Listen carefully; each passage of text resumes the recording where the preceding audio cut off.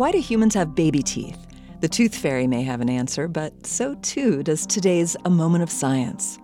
Also known as primary teeth, deciduous teeth, or milk teeth, baby teeth begin forming about 6 weeks into a fetus's growth. Clumps of cells called tooth buds develop in the gums and eventually get covered by hard tissue. Baby teeth then usually stay below the gum surface until an infant is about 6 months old.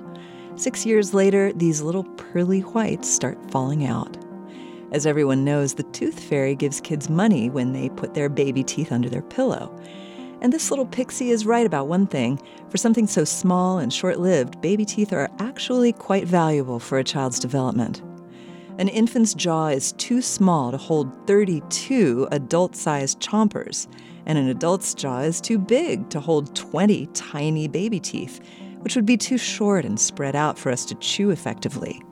It turns out that baby teeth are pretty good placeholders. As a permanent tooth grows in, it follows the pathway provided by the baby tooth's root, eventually pushing that baby tooth out. By the time we're tweens, our skulls are finally large enough to hold all our permanent teeth.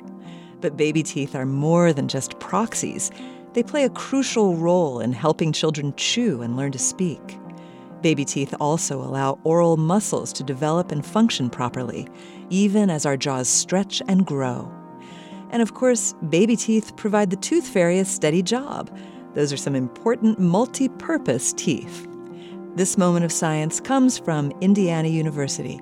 We're on the web at amomentofscience.org, where you can also view videos and sign up for podcasts. I'm Yael Ksander.